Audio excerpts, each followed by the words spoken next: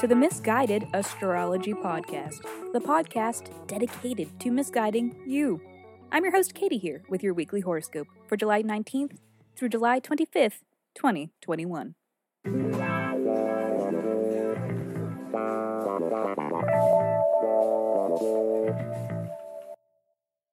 Welcome back to the podcast where I don't know you.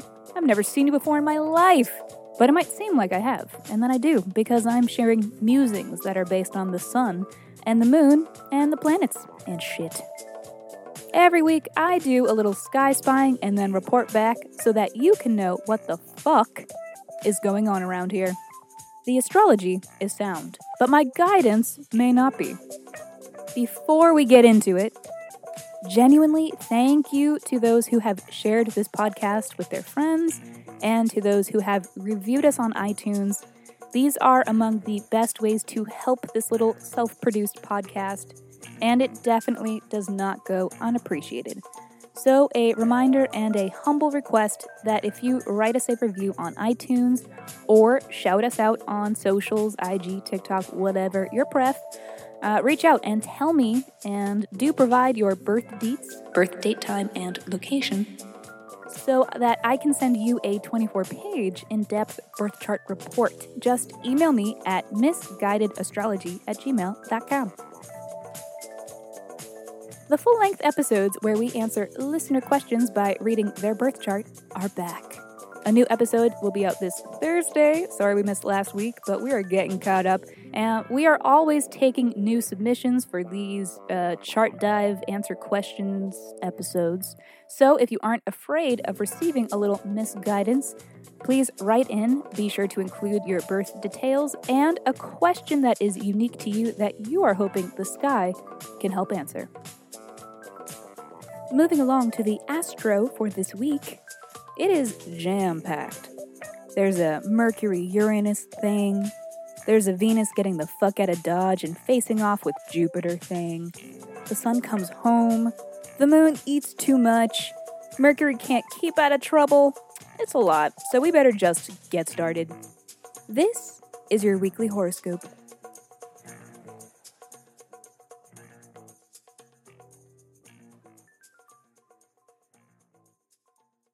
Scorpio, baby. Monday. Vesta enters Libra. This is highlighting dynamic partnerships and the necessity to work together as a team, no matter what you're doing. You should always go to the bathroom with a friend.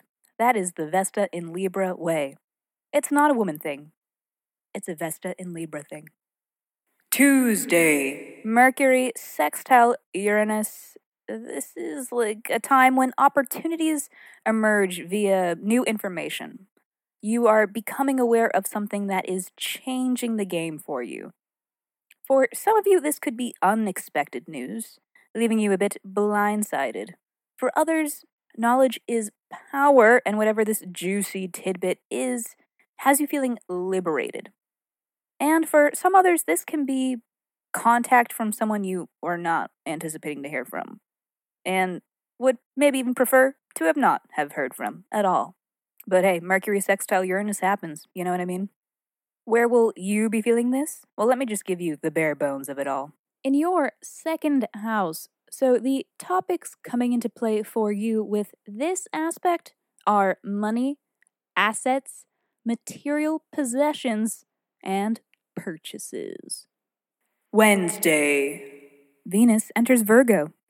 Venus, the planet of beautification, love, art, money, commerce, and pleasure, enters earthy Virgo, the sign of practical magic, logic, and discernment.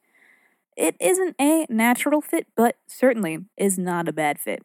This will be a fun and playful boost for all of our Virgo friends, so let them have this one. And for the time that Venus is here, we could be experiencing some love that is complicated, but somehow more pure, more selfless, and straightforward. Just so long as we watch out for the mental trap that is assigning superhuman expectations to your lovers, friends, and creative ventures. Though it does truly come from a place of knowing and wanting the best for you. This is a transit that can help us better actualize in these areas of our lives. Venus entering Virgo also means that Venus will be at 29 degrees Leo for a lot of the day, so there is a chance for some very Venusian drama before the day is through. Thursday. Venus opposition Jupiter. A clash of the benefics. We hate to see it. I've mentioned in past scopes that sometimes Jupiter's involvement can indicate too much of a good thing, offering more than your bandwidth can manage or withstand. A Venus opposition Jupiter is sort of quintessential for this notion. This could be a time of prioritizing fun over work and other obligations, throwing caution to the wind. So, it's a good time to be discerning. It is hopeful that Venus is stationed in Virgo for this reason of discernment. This can also be a transit of overindulgence, so if you are partaking in some fun, you can count on waking up at least a little hungover on Friday. That is, if you even go to bed at all. And even though this is a clash of sorts, it's perfect for letting loose and getting messy, which, as your mutable aunt, I fully endorse. It's kind of perfect for Sun in Leo summertime shenanigans. Which brings me to my next point, that the Sun enters Leo on Thursday as well. Our collective focus will shift a bit. The Sun has entered its sign of domicile, which really ramps up the output. Sun in Leo is absolutely, fully, 100% prime summertime. It is the essence of summer, a time for all of us to have fun, be flamboyant and expressive, and to be in our own lanes doing our own fucking thing, being on your own bullshit. To hone in further, we each have Leo in a different house. So the Sun's station in this house highlights a new set of topics for each of us. We have moved into the next chapter of the book that is our individual year in astrology. For you, the Sun has entered your 10th house. Shit. Of career, reputation, how others see you, your legacy. So during this time, turn your attention to outward aspects of your life, such as your career or your role in society. It's in many ways a checkpoint and a time to examine your life so that you can determine if you are moving in the right direction or making the progress that you want to see, being the person that you want to be. I didn't mean to rhyme that. This is also a moment for manifestations of ego drives within a social context, aka getting attention. So this may be a time in the limelight, which has a lot of potential if you are able to use it wisely. It is also a time for caution or correction, because if you have misrepresented yourself, then this is a time when you may be exposed. Ooh, spooky. Friday. Full moon in Aquarius. This is full throttle right out of the sun stationing and straight into the Aquarius full moon. The first of two, by the way. The next full moon is also in Aquarius. So this is the first of a two-part series of lunar mayhem. Well, maybe not mayhem, but whatever the shit is that is stirred up during the time of this moon and that other moon, it's some real Aquarian drama that's about to kick off. And what is Aquarian drama, you may ask? I don't know, maybe solving all the world's ugliest problems? Doing the right thing? Giving a shit about humanity?